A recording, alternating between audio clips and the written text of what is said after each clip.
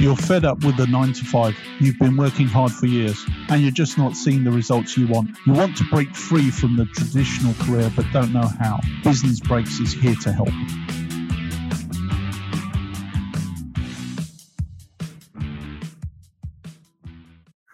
Hello everyone, welcome to Business Breaks. I'm Dante Healy and I'm super excited for today's episode.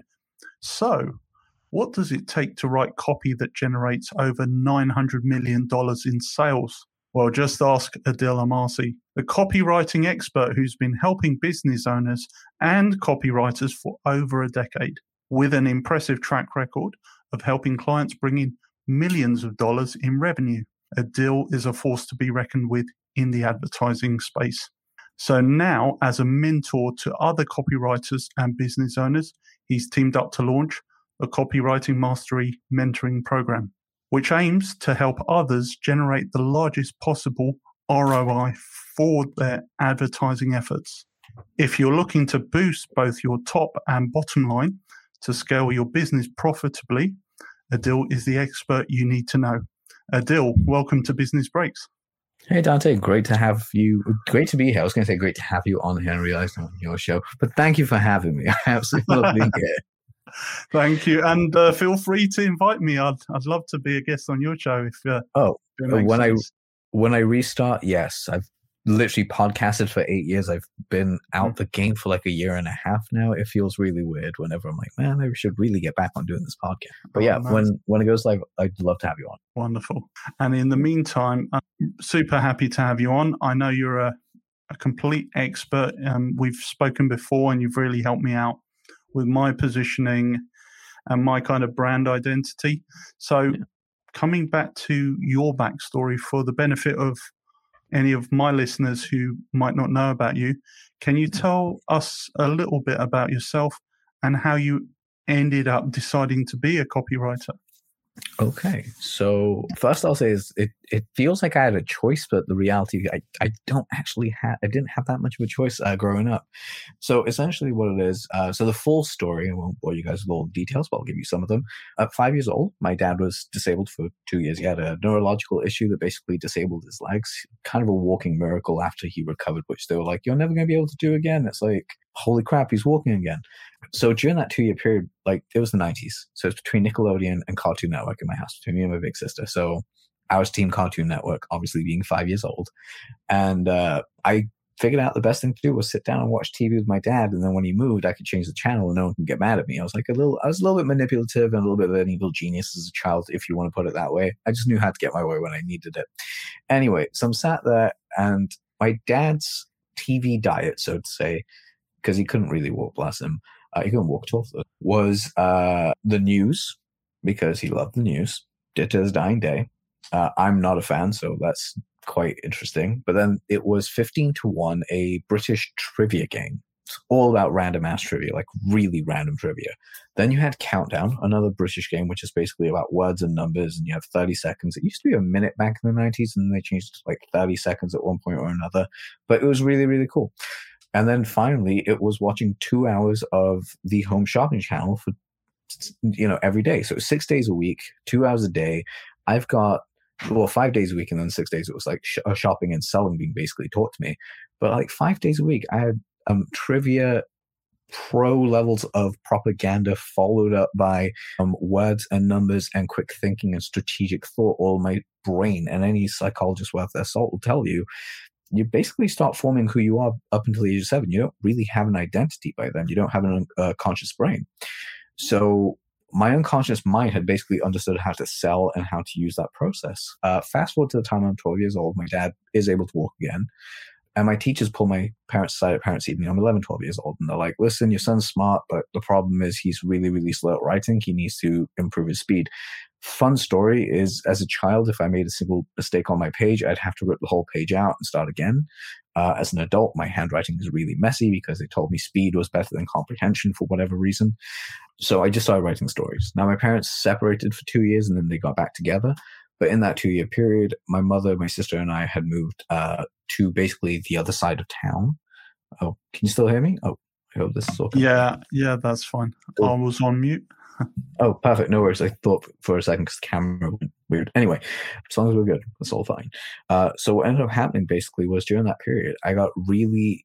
My dad basically told me that I need to start writing stories, and he was like, "I don't care. After school, you gotta write stories." So I kept writing stories. After my parents separated during that time period, I had a 2-hour commute to school, like total, so like an hour there, an hour back. I was a shy kid. I had some confidence, but I was really shy. So I'd just sit down and write and make jokes and journal and study and listen to hip hop and do the stuff you did in the year 2002, I guess, 2001, 2002. I'm sat there, I'm just thinking of things. I'm just writing them down. I'm just expressing myself. And at this point, I don't know what creativity is. I just know I'm having fun with it because I've always loved artwork. And I just hand in these things to my dad. Fast forward 6 years, I'm 18 years old. I've dropped out of school at the age of 17. My parents weren't mad at me, which is really surprising given my ethnicity and my background.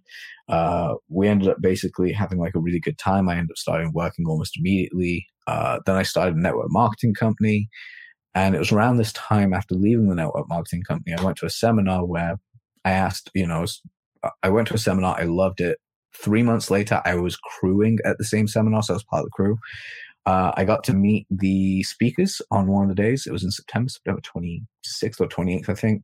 And while I was there, I got along with them. I just had this really good ability of networking with people. I'm 18, 19 years old. People are really we're all having a good time, having a good laugh. And what's crazy is that I've been, at this point, I'm like 6 months to a year into like affiliate marketing, trying to figure stuff out, do MLM, whatever it is. And I remember sitting down, someone asked me, "What are you good at?" I said, "I'm terrible at traffic." And said, no. What are you good at though? I was like, I had 10 people read a blog post and 7 of them gave me money. And they were like, "Holy crap, that's 70% conversion rate. You're a natural born copywriter." I was like, "What's one of those?" Shortly after, I got introduced to John Carlton through Frank Kern, just by reading his emails and stuff. And then from John Carlton, I figured out about Gary Halbert. From Gary Halbert, I understood how you have to be good at every form of selling if you really want to be a good copywriter. So I took on every job in selling, from commission-only door-to-door sales to telesales to front ends. I basically did every kind of sales job you could imagine. And that toughened me up, and that got me really into a point where I could actually have conversations with people. I just loved having conversations. And that was it, basically. Around that time, like I said, when I got back from the seminar and after I spoke to everyone, I spoke to my dad because he asked me what I was doing with my life. And I said, "Well, I want to be a copywriter." And he was like, "What's one of those?" Like, "Oh, it's an advertising person."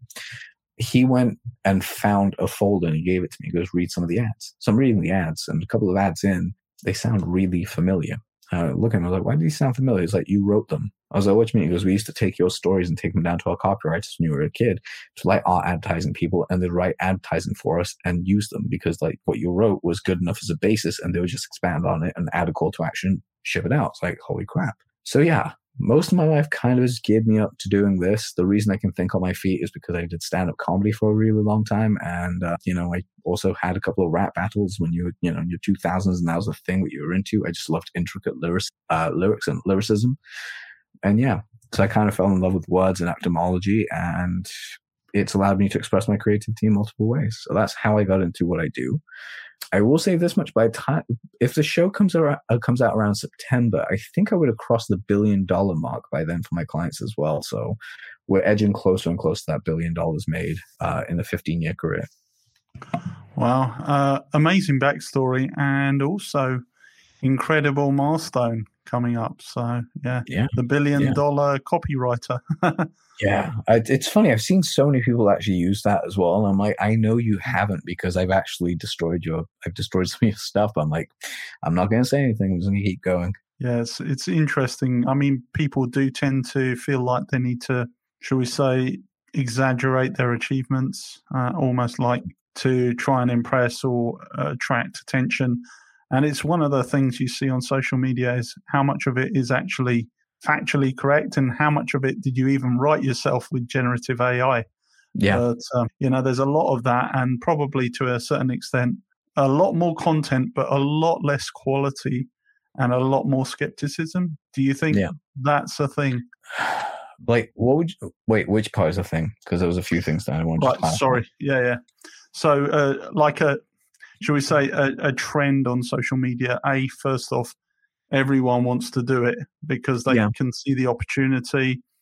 COVID got people thinking, reevaluating their 9 to 5. Well, here's the thing. I'm going to just jump in there, and I think I know where you're going with that. So there's two responses: COVID, people jumping in. What was the last one? There's a third about AI.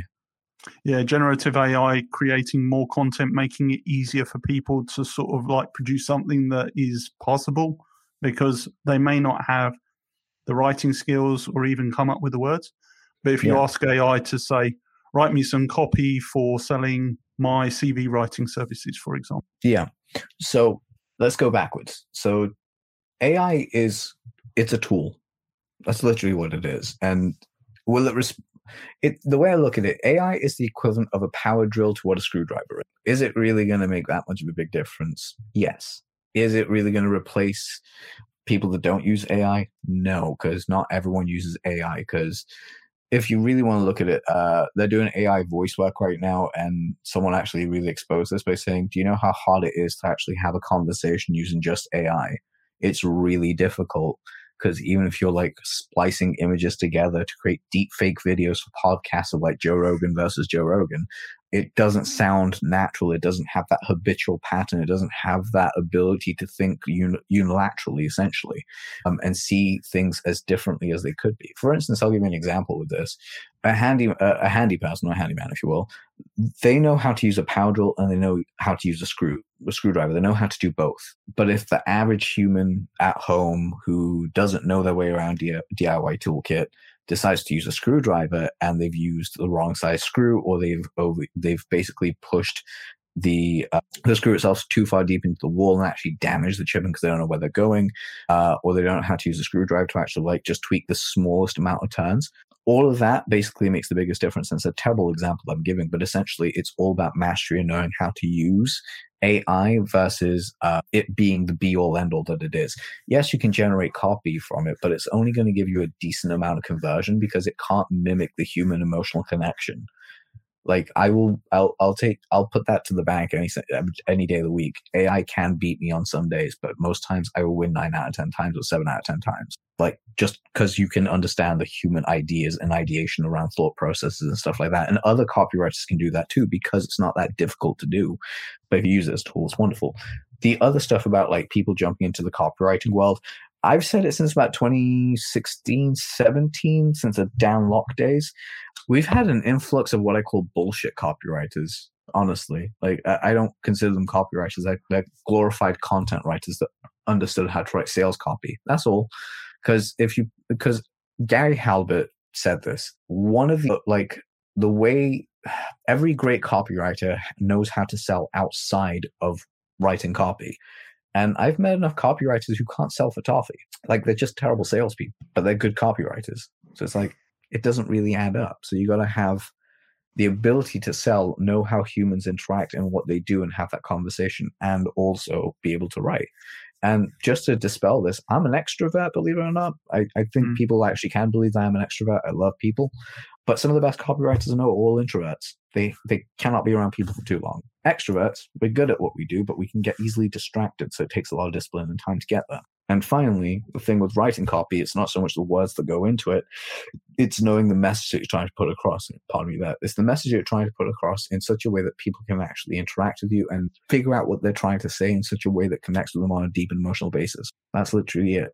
If you can do that, you're golden. Or as my friend Jesse Alder says, there are all the three things. If you can explain, no, three things. If you can explain someone's problem to them better than they can explain it to themselves, you have a customer for life. That makes sense. So I hope that answers the question.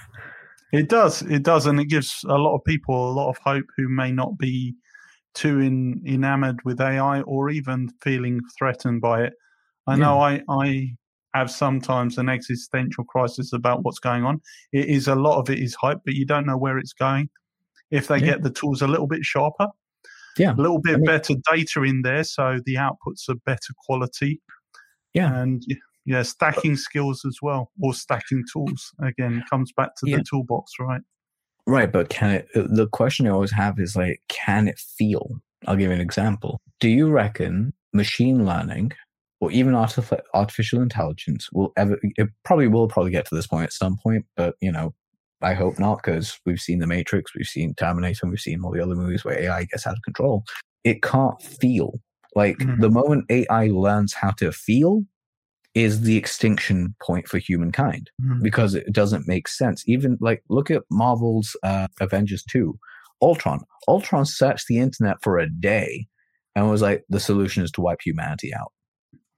I mean, he probably went on Reddit, let's be honest. He was like, Reddit, wipe them out. But this is what I mean. AI isn't going to get to the point where it can feel and connect emotionally. Like, for instance, it can give you a good baseline.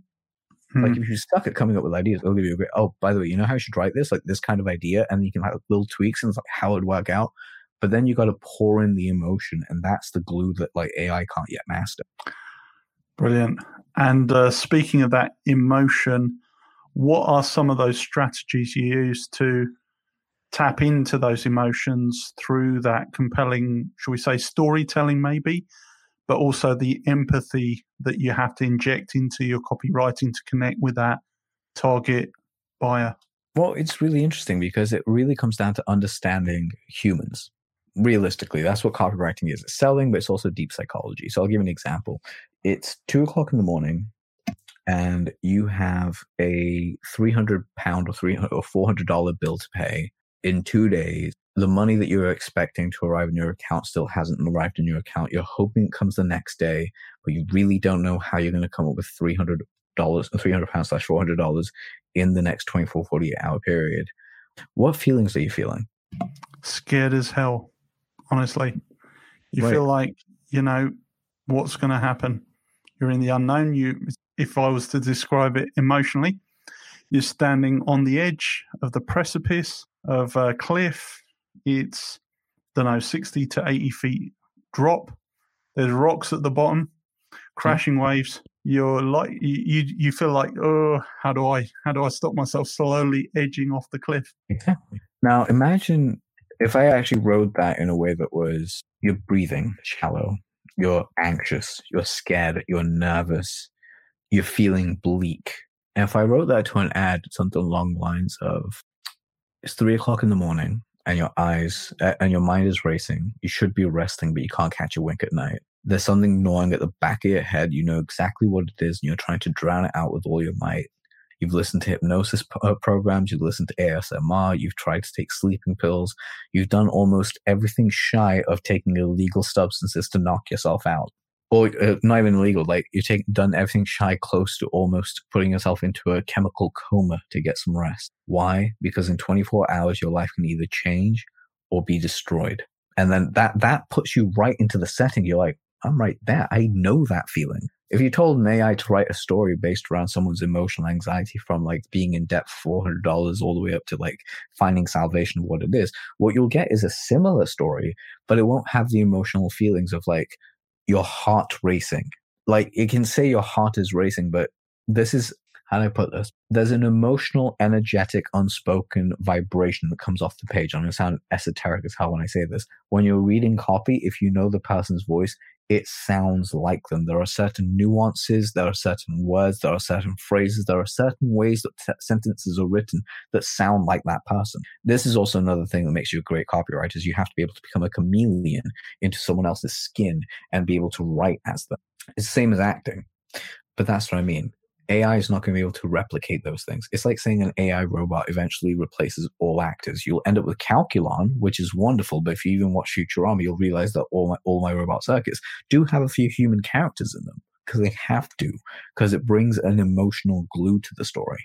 Otherwise, you get one-dimensional characters like Captain Jack Sparrow, who end up basically killing off a franchise because it's the wrong person to bet on. And it has to be very visceral, as you say, applying that psychology to tap into that human psyche at that particular point in time where you're just, shall we say, sparking the memories of that emotion and hooking them in. Hence, I guess the term hook. Interesting. Thank you. You're welcome. That's fascinating. So when we talk about targeting your ideal customer, what kind of strategies could you apply to ensure that your writing appeals to that specific person or type? I'm glad that you say this. I have very unique ways of doing this. So with AI now, you can actually put in all these things and it'll give you like a full customer profile, which is wonderful. It makes research a breeze. There's a long form method that I use, which utilizes YouTube and a separate Google account. where essentially you get someone to build a YouTube profile around their ideal customer, and YouTube's algorithm ends up basically showing you exactly what everyone else is searching that's also in your demographic. So you understand what's going on in their brain inside their cultural zeitgeist with about 3 months worth of work, and it's continually updated. It's wonderful. The third method is the one I like to call the celebrity method. And the celebrity method is quite easy to do. Now, the celebrity method is something I don't really talk about much, so this is kind of an exclusive, but I will actually go into it on a higher level. The celebrity method is essentially designed to look at who in movies, TV shows, literature best represents who you would be selling to. And you look at that character, because movies have to make their character realistic, make them three-dimensional, make them feel like they have a backstory as they basically have a life. So why would you try and create an avatar that you're speaking to rather than basically basing it on one that you've already seen on the silver screen so many times that you know the backstory of, their entire forum's dedicated to? Perfect example, John Wick. A lot of people say Keanu Reeves is a bit wooden, but on my website, if you guys go to greatestcopywriteralife.com, you look through the blog post, you'll see something called Keanu. Keanu Reeves, in my opinion, is one of the best actors of all time. Why? Because he doesn't play anyone different or anything else. What he plays is the wooden mask. And the wooden mask is for the average person to step into the shoes of that character in order to become them. Think about his most iconic roles. Neo from The Matrix was just an everyday software programmer that ends up basically breaking out, and he's not anything special. He's totally special, but he's not really anything special. John Wick, man is driven by vengeance. And that's all it is, because think about it. If they killed your dog, I don't even have dogs. I had cats. But if you killed my goddamn animal, I want to hunt you down and kill you. I don't care if you're the Russian mob. I'll kill you. Mm-hmm. That taps into the most basic human instinct of revenge in such a visceral way, and it's unique because people know that if you kill my dog, I want to murder you. That's why they had to do it, and then it tells this epic tale. So going back to it, how you do this research is look at the person you're selling to and look at which character they best represent. Are you selling to the popular person that secretly has anxiety? Are you selling to the person that seemingly has their entire life messed up and doesn't know how to turn around? And look at life as movies. That's one of my favorite things. Like, there are moments in my life where I've said there's the all is lost moment where everything looks like it's about to go down, everything is losing, and it's right before the giant spike. It's like where you're like, if you watch a movie montage, it looks like 2 or 3 minutes worth of like time is passing. But the time passing is like 2 or 3 months, if not 2 or 3 years. It's a dedicated space of time. You're just seeing the highlights of them working towards it. What you're not seeing is the lowlights of them basically having days where the character's like, I don't know if I can do this. Rocky 3 is a great example. There's a montage in there where Rocky literally says, I feel like I'm going to lose everything, the money, the cost, everything. I don't think I've got it in me anymore. And what does he do? He comes back. His wife comforts him. He comes back and he kicks the crap out of Clubber Lang. It's wonderful. And it's that drive. It's finding that passion. So going back into it, you look at a character like that and you think, when you're thinking of your customers and avatars, you think about who they're playing, where they are in their story, what's going on, and then you write to that person, because the person that's going through that can relate to it. Do you know, let me ask you a dumbass question right now, Dante. It's really, really easy. It's a dumb question, though. What's your favorite TV show? Oh, God. I haven't watched TV in ages, but... Netflix as well counts, basically any kind of media or movie. Yeah, I'm sorry. Now you got me. Yeah, Animal Kingdom was good. I actually enjoy crime series. Okay, cool. I haven't seen Animal Kingdom. But okay, what crime series do you really enjoy? Sopranos, Boardwalk Empire, those sorts of things. Let's go with Sopranos, right? Is there a character in the Sopranos that you relate to? It's very hard. I find them fascinating. I'm someone who plays by the rules. So for me, they're exciting. They're not someone I personally can relate to, but they're people I kind of find fascinating to observe, especially how their characters play out. What got them to take those actions, make those life choices, the benefits they get, their fight for status, power within their group as well. Yeah. So if you look at all of that, and even if you're the type of person who doesn't really like, hey, I'm not that type of person, there's a part of you, there is an element of you, and I can guarantee it, that looks at shows like that and can see yourself playing out a way, or like, I would totally do that if I was in that situation. You can have those thoughts. Everyone has those thoughts. You just got to figure out who you're selling to and then reverse engineer the feelings they have. Like, for instance, if I'm watching Brooklyn Nine-Nine, I can be like, I'm a mix of this, and this character. Fine. I know the psyche that I'm writing to because I know exactly what type of complex person I'm making and who I'm selling this to. And I can see them on my screen. I can see how they would interact in different situations. And then I can write a letter based on that to sell my product. Yeah. So you basically hijack Hollywood's psychology machine and use it for your own good. I think, definitely some of the more recent, less recent stuff, should I say. I think Hollywood entertainment has kind of taken a nosedive, but maybe that's just me. No, it really has. It has. That they've leaned way too much into one type of thinking rather than making it equal.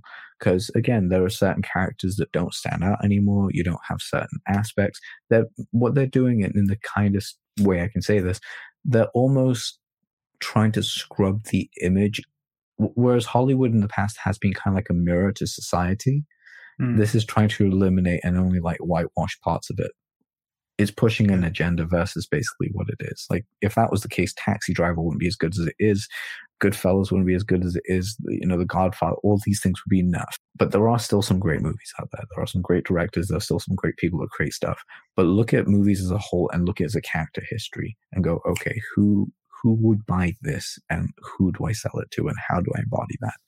And that's how you find research. Embody that kind of way. Now, if you have a little bit more time, you could do it this way, where you basically embody the research by knowing who you're selling to and playing that character for a day or two or during certain times and play it out in your head to do with them. Because the reason I became successful in the way that I write and the reason why my copy was so successful for my clients is quite simply because I was usually selling to myself. Like if my client was a health coach, I was like, okay, I'm out of shape. I don't know what I'm doing. I need to get back in shape. What do I need to believe in order to do this? And I basically adopt those beliefs. I'd look at how my client would sell it to me. I'd think about how I'd sell it to myself, and I'd write to myself in that same headspace. That's amazing. Thank you so much. That is, a whole lot of wisdom condensed in there for your years of selling and writing and empathizing. And you've answered so many of my questions, and a lot of them were about best practice, etc., etc. But what are the common mistakes going the other way? What are typical things that bad copywriters do that make you go, like? Oh my God, it's not even bad. It's just copywriters in general, because I've seen some good ones do this, and it just frustrates the shit out of me. I'm going to give you three. I'm going to give you three of them because they're really simple. The first one is the use of the word learn. Okay, I have a personal beef with this word. It sucks. It's terrible. I've put people in MRI machines to prove this point. So fuck everyone else that says I'm wrong. Yes, sometimes I can be wrong, but the majority of the times I'm actually right with this. The word learn, especially to an entrepreneurial personality type, one who basically wants to go out there, has a problem with authority, don't use that word, or don't use the word teach, because I'll teach you, or I'll teach you a lesson. Usually is quite threatening. It's never really a good thing. It's always a threatening thing. On top of that, most entrepreneurial types did not have a good time at school. You're literally telling them to go back to that time period. It has nothing to do with work. It's you're making it boring. So using words like discover, uncover, reveal, understand, show, all those are great words in replacement of that. So that's number one. Number two is I have such a fucking pet peeve with this, and you can tell because I'm swearing a lot more now. It's literally having the design on a sales page being entirely centered text. I want to murder the actual designer that came up with this bullshit, or meet them and smack them in the face with a wet fish. If you can't tell I'm joking, I'm pretty much joking. I just have a really good deadpan face. But no, I don't like them. Like, I'm being dead serious, and I don't like them because the reason being, it goes against everything that we're taught psychologically. If you're a graphic designer or a designer going, but Adil, it looks so much prettier in the middle. I don't give a fuck if it looks pretty. It doesn't work, because here's why. Rudolf Flesch, about 100 plus years ago or 100 years ago, designed the schooling system in the West. Specifically, go from left to right, left to right. That is how your brain reads. Now, imagine how exhausted you feel when your eye line is going left, right, left, right, left, right, left, right, left, Right. It's so exhausting for your eyes to basically go from one distance to a short distance to a long distance to a short distance. Your attention doesn't act as much. So the brain being what it is in its infinite wisdom, I don't have a second pen nearby, so I'm going to show you the pen cap and lid. It basically narrows the focus to this, which means the copy over here and the copy over here stops being relevant and only the stuff in the middle is. Guess what happens then? You lose about 50, maybe even 60% of your sales impact and messaging on that alone. Here's the numbers, because I know there's some number nerds out there thinking I must be lying. There's a client of mine called Cassie. Cassie did $45,000 on her product launch. I looked at her copy afterwards and said, this is really good copy. You just change learn over, change to discover or uncover, whatever it was. And also please left align all your text except for subheadlines, headlines, call to actions, and anything else that needs to be in the middle. Her conversions went up 30 days later because she relaunched this product. Do you want to take a guess at what the difference was? I said they already went up, but do you want to know what the difference was? Like, guess what the difference? I'm going to choose a random number, 5x. So 45,000 times by 5 is what, Adil? You should know. It's 180, 235, 225-ish thousand. 225, yeah. Yeah. No. It went up 10 times. It was 450 grand. So she did 450 grand to the same list, not a new list, the exact same list. This was the only psychological change there was. So that leads me to the third thing that drives me insane. One sentence paragraphs. For the love of God, write in one sentence paragraphs. I don't care if you're an old head that basically says to me, that's not how copy is written. I know it isn't. But guess what? The mass majority of people are too lazy to read paragraph text that are longer than 4 lines. If I sent you a text message that was 4 lines or 5 lines of text long, you would be... Now, I'm the type of text that will send you a paragraph. Like a long message, it's in one message, but it's multiple paragraphs with multiple 1 to 2 sentences all the way throughout. It's just sent as one because it annoys me to no end when I receive 15 messages that could have been one message. Like, it just bugs the shit out of me. But that's just a me thing. The majority of people send messages like that. That quick little responses. Guess what that's doing to the psychology of the average buyer? They need to see those quick little responses, those little one-liners, because it sticks in their brain. And if it sticks in their brain, what ends up happening next is now they are actually conditioned to respond to that. Plus, the retention is a lot higher. So retention is a lot higher on one sentence paragraphs than it is on multiple layered sentence paragraphs. And yes, I'm talking as little as one word, full stop, new paragraph. That works too. Then you've also got to understand like where line breaks go, where you can do a single drop line or a full paragraph line. Where there's a whole formula to copy formatting that people just don't realize. Yeah, and that's huge. I mean, I have no idea about copy. I thought you're gonna probably get a bit pissed, but I'm not a copywriter, so I thought it was all about the words, the content, and how you write it. But it sounds like there's a lot more on the mechanic side, maybe about pictures, etc.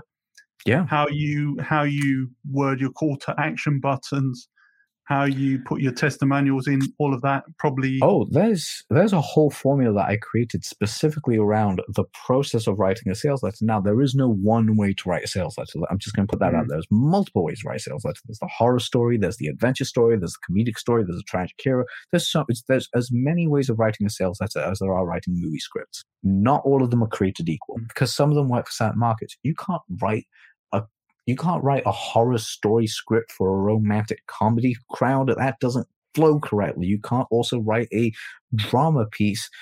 period piece for a group of people that love comedy. It just would be too dry. It's messed up, especially if it's pitched as a comedy and it comes out as a period drama. If it's pitched as a horror and it comes out as something else, it needs to flow. There's like areas that you can just be nearby. There's complete opposite ends. What I'm getting at here is what I did was I studied conversation amongst people and I looked at it and went, okay, what is the most common way? Like, what is a universal one? What is the negative type O blood type of writing sales copy? And there is an actual process, start to finish, that answers every question from a customer's perspective. I teach this in my course. It's very simple, but I'll give you guys a really simple way of doing this. It would be headline intro, like gives them something they can think about. Subheadline continues that story. Opening paragraph or the opening section creates enough of an open loop to actually kind of entice the conversation. And then it goes into the introduction of who you are, because they're going to be thinking, who the fuck are you? And if you can get the who the fuck are you out of the way right away, the rest of the message is far more powerful. And the best part about that is you can repeat what you said a little bit in the opening paragraph, because now you're closing the loop. That's basically like that kind of psychology. If you're writing a horror story script, what you're essentially doing is putting someone in the middle of their worst nightmare and essentially bringing them back from that place of anxiety and calming them down. But a horror story script is all about spiking your fucking anxiety levels and your adrenaline to get an action. My style is all about removing as much fear as humanly possible while having a good time and telling a good story that makes you feel good when you get to the end. Those are like the differences. And that there's so much deep psychology in this, from the mechanics of how it's all written, what goes where, and who says what and why. And I can rant about this all day, and I usually do. No, but it's perfect, because what I get from that is there's a very clear structure. If you want to phrase it well, make sure you keep their attention as you're answering all of their questions and taking them through that journey that leads them to conclude that what they're feeling is relevant to what you're offering in terms of your products or services. Exactly. That's amazing. Wow. I'm like mind blown right now. Thank you. Oh, you're very welcome. And again, the funny thing is, like, I design frameworks to be easy for everything that I do. And the reason I create frameworks is because those frameworks allow my brain and everyone else's brain to kind of go, oh, that makes so much more sense, because now I can see how it works, versus like, oh, this looks like a mysticism. Well, and yes, I did use the words mystical mysticism, but that should not have actually worked the way that it did. Made sense to me. Wonderful. Abracadabra. May the 4th. Yeah, may the 4th be with you. It is May the 4th. Yes. Thank you. And also the 6th. And yeah. Like, you know what? I don't know if you do this, but like I usually try and watch the trilogy on May the 4th, and then like on the 6th I watch the prequel trilogy. And by watch the prequel trilogy, I literally mean I skip through the lightsaber battles and just watch those. Because I've seen them in definitely. Duel of Fates. Are we kidding? Duel of Fates. Come on, people. It's a great piece. Absolutely. I mean, you can't beat some Star Wars lore. I mean, Jedi is an official religion. Hell, if I wasn't an atheist, I'd convert. Fair enough. But maybe I'm just high on this insightful conversation. And I know we're running out of time, and I've squeezed a lot of value out of you already. Perfect. But I still have a couple of questions, and then a few personal ones. Yeah. Go for it. So, dude, I'm here. Thanks, mate. And how can copywriting be used to increase the ROI? Obviously, you increase sales, but are there any other ways that copywriting does that ROI generation? Yeah. Again, this is kind of what it comes down to, what I consider the death of the copywriter from 2017, because a lot of them, like I said, glorified content writers, don't know shit about sales strategy, marketing, product creation, any of this stuff. When I came up and when I came through the system, when I was taught how to write copy, it was quite simply this. You had to know every fucking bit of the business. Okay, you need to know how to generate traffic. You need to know where to buy the ads. You need to know exactly how the product was going to be created, how people would buy it, what they would do, the insights, the outsights, every single bit of piece of copy and psychology that goes into an offer. You need to know it all. So creating an ROI was all about strategy. So for instance, if I'm coming into a client, they have a mailing list. Let's say they have a mailing list of 1,000 people, like a really small mailing list, but it's very, very targeted. They get about 500 opens and they get 100 clicks. Let's just say that's the strategy. And they come to me and they go, look, Adil, we've sold our program like crazy. We've literally sold out everything that we can. We're getting no more buyers and our conversion rates are going in the toilet. What can we do? I come in, okay, tell me about what you guys do, blah, blah, blah. Okay, the very first thing that if you're running out of products to sell, strategy number one is find out what people want to buy, send them a survey, get them onto a webinar, find out what's going on. Great, got that, superb. Warm them up with a few good stories. Let me see what you've written before. Let me see what can come back next.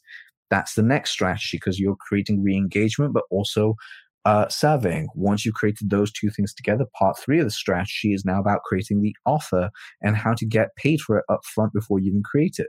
Basically generate demand. That's the next stage. And then after that, you have another area of how do you maximize the lifetime purchase? So what have they bought before that they would most likely buy again? And you look at all these different elements and then you say, okay, well, who can you partner up with? Who's your JV? Who is your competition? Who can you actually sell to? which audience can you get in front of? There are so many different methodologies people don't even look at that just make life a lot easier. Brilliant. Yeah, that's a brilliant. Sorry. No, go. Sorry, that was a brilliant one. Oh, no. I was just going to say, a lot of things I've observed now make more sense in terms of what I've seen, especially on social media, where you see people forming strategic alliances, collaborations, and it is, to an extent, it's being able to find those partnerships which are mutually beneficial and hopefully cross-promote to the same similar customers. Yeah. It's kind of like I've got several courses I created, but there's one version of my course that I literally just white labeled to a friend of mine. And what he does is he sells it because he went through it. He loved it. He was like, dude, I want to be an affiliate. So I sent him access to the product files. He has everything. He sells it on my behalf and I get a royalty check every month. Wow. And that's simply because that all comes down to actually having a strategic partnership, which is wonderful. So what's your next question? I'm curious. Interesting. So I'm going to go on to social media now. And how can copywriters leverage social media, but how can people leverage copywriting skills on social media to enable them to connect with their target audience? Keywords are social. So this is something that like I always look at, and I tried it in a bunch of different ways, and I feel like the best thing you can always do is be yourself. Like being yourself is wonderful. You can be strategic about it. There's people out there saying you don't need to talk about your personal problems. There are people say you talk too much about your personal problems. You need to find that happy balance. Like the way I look at social media is the people that know me, that like me, that trust me, that do deals with me, that are my friends and stuff, those people literally all come from a combination of seeing my results and also seeing my sense of humor, seeing what I talk about, seeing how my mind works in different ways. There's some posts I don't even get any interaction on, but I'll get private messages going, I read that post, it was absolutely amazing, can we work together? I'm like, what the fuck? Okay, fair enough. I was just talking about like how this cloud looked like a goddamn poodle and it made me laugh for 20 minutes. They're like, what the fuck? So stuff like that really, really works. But the key thing is you're talking to one person. Just imagine you're at a party and you're getting to know people and there's someone there that you really want to talk to and get to know. And all of a sudden you're like, okay, how would I speak to them? And that's what your network is. They're just a group of people that have like-minded situations to talk about like-minded shit. If they're all D&D players, talk about D&D shit. If you're all movie people, talk about movie shit. If they're all business owners, find out what else you have in common and have that conversation. Do you know how many business owners I found that start doing Brazilian Jiu-Jitsu? It's an insane number of people, which is wonderful. But at the same time, there's a bunch of them that are starting now. And I'm like, guys, I've been training for 8 years. So if we got on the mats, we're going to have a lot of fun. Like, I'm actually really looking forward to like sparring with you. But at the same time, we now have something else to talk about. Like we'll have a conversation about like, oh, what's some, like if I've got more experience, like, oh, what's something you like deal with? Or if they're ahead of me, I'm like, what did you do differently and whatever it is? And I can have these great conversations around martial arts, MMA, fighting, movies, and all that stuff. The key thing is also show your interests. You don't have to show every area of you, but show the interests a part of you that basically allow you to bond to your audience. For instance, you wouldn't go to a D&D tournament and start talking about how like your favorite sports team is absolutely crushing it, and because not everyone might be into sports there. But let's say you find the D&D group that are into sports, but what they're not into is fashion, and that's one of your other passions. You don't need to talk about it. You talk about what your audience basically connects with. That's really it. And then key principle in copywriting, you're talking to one person who's your ideal customer, and just put all your content out for them. Forget what everyone else says. If they don't like you, then basically if they're not paying you, their opinion really doesn't matter in my opinion. If they're not paying you or related to you, their opinion doesn't. Makes sense. Thank you. And that was brilliant. Brilliant. I was going to say, no, I was just going to add this in because I realized that could come off quite weird. If they're not paying you, their opinion doesn't matter. If they're not related to you, their opinion don't matter. But the thing is, don't be unethical. That's like my biggest thing is be ethical in your business. When you're ethical, life becomes a lot easier. Makes sense. Definitely.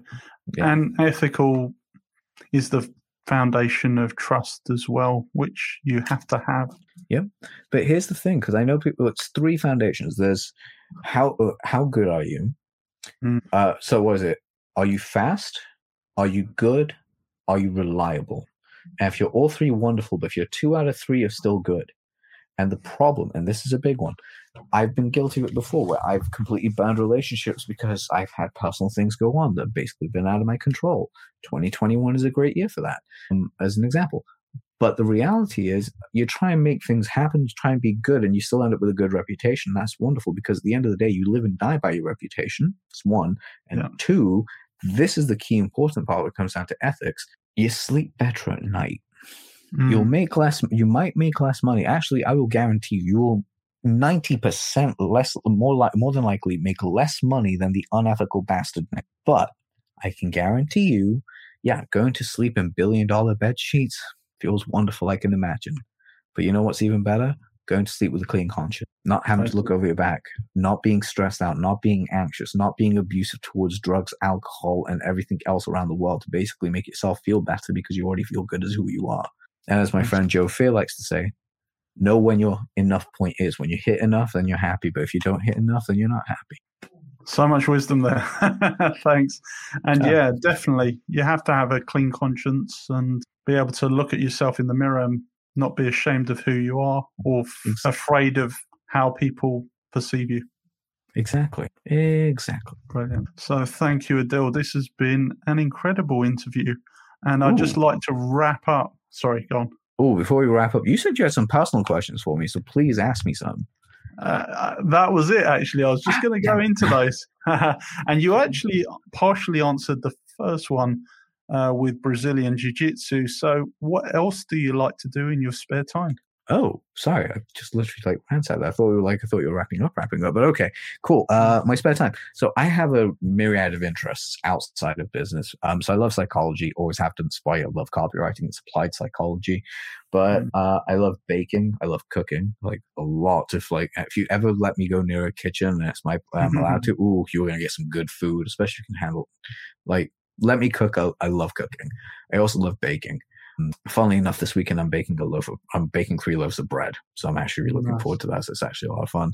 But I used to be a podcaster, so there's that. There's martial arts. There's health and fitness, but I'm kind of off of my health and fitness right now. So I'm actually in recovery. So had a few injuries when I was away. So recovering from that. I'm a nerd, so I play video games. I mean, I have my Xbox controller, I have my PlayStation at my friend's place. I have an NDS that was in my hand because I found my NDS recently. I'm playing Super Mario Bros. Because love Super Mario. I'm a digital artist, so I do a lot of digital artwork. I love stand-up comedy, love weird-ass documentaries, like comic books and stuff, totally into that stuff. I'm a huge movie nerd. Yeah, I just have really random interests. Like a lot of the stuff I'm into, a lot of people are into, which is nice, but I just have really strange interests outside of business. Oh, including researching really weird ancient shit, like Graham Hancock's research on stuff, or sometimes reading about particle theory, because that's always fun. Sounds like you have a rich collection of interests, and that leads to a rich life. And wonderful. And thank you. In terms of books, and it doesn't have to be about copywriting at all, but what 3 books would you recommend to the listeners? Okay, 3 books. God, this is really hard. Okay. This reminds me of a question. Now I know how it feels. I used to ask a very similar question on my show, and I love it. Okay, so what 3 books and why? Okay. Laws of Human Nature by Robert Greene, because it's the most complete collection of his works on how humans basically work in the 4 cycles of destruction we go through between tough times, good times, hard times, soft times, and then hard times again, and how that becomes a cyclical idea. So that's 1.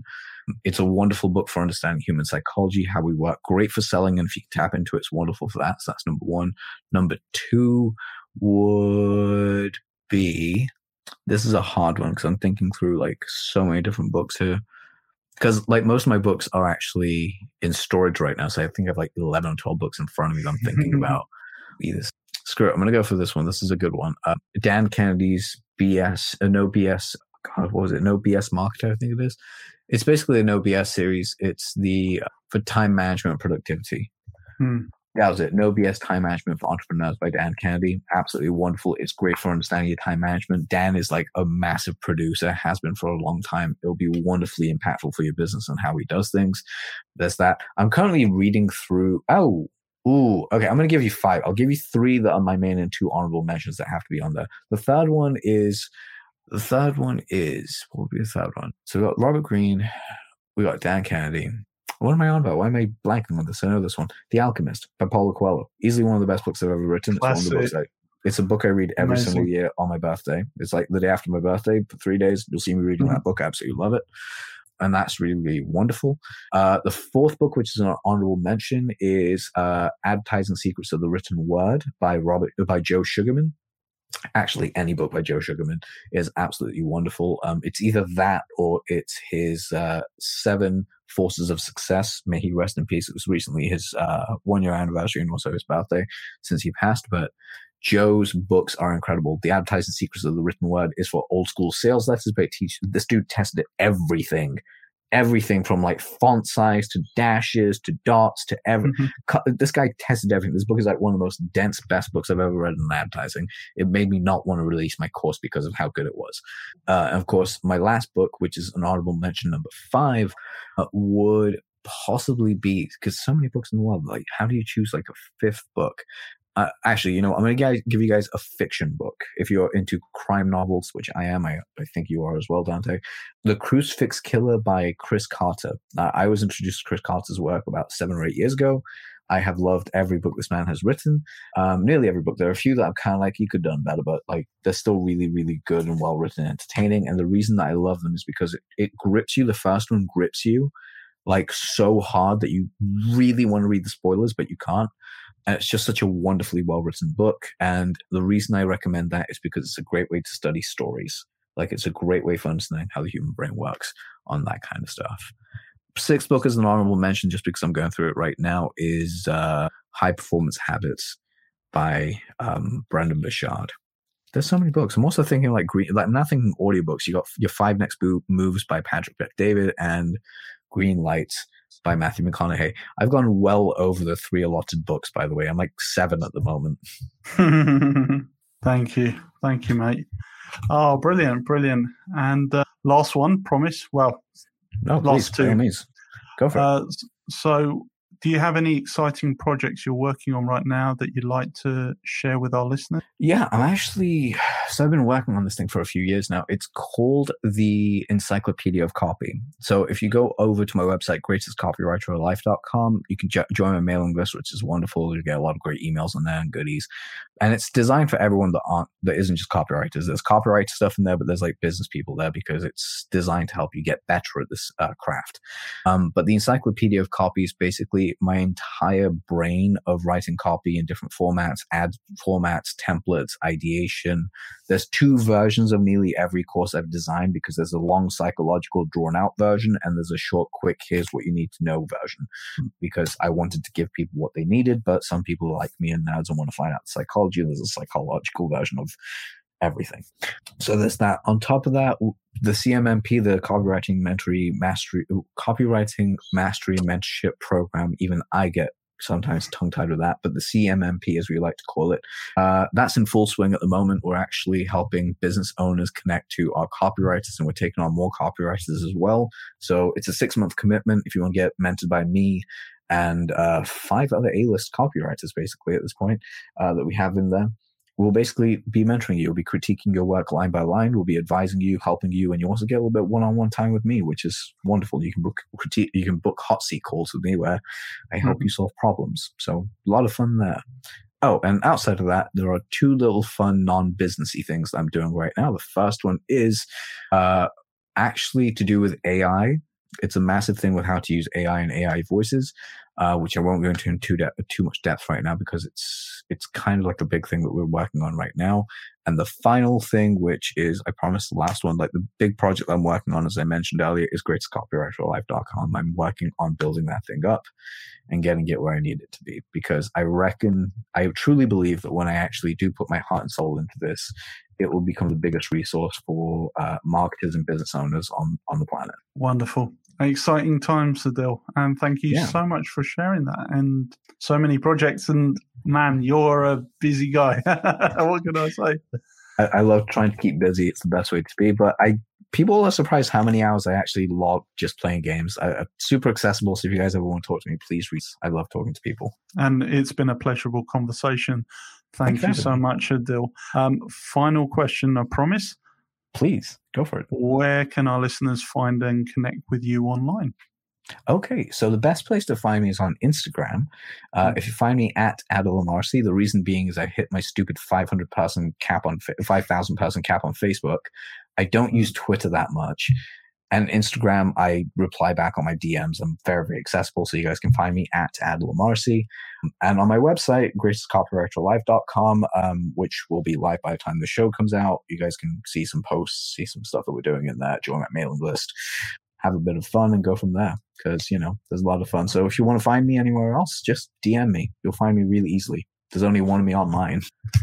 Mate, I can say you have been a unique and very pleasurable guest on the show. So looking forward to keeping in touch, and thank you so much for your insights. Thanks for having me, man. I've enjoyed being here. You're great. You're a great interviewer. And guys, if you haven't already, please rate and review and subscribe to this podcast, because I think he needs to know that you guys love him so he can keep producing great shit. So take care, guys. And thank you so much for having me, man. Appreciate it. Thank you, Adil. This podcast shares experiences and insights gained from business, IT, and digital finance. Hosted by two leaders who have made the leap themselves, this show is dedicated to helping listeners think differently about their career aspirations.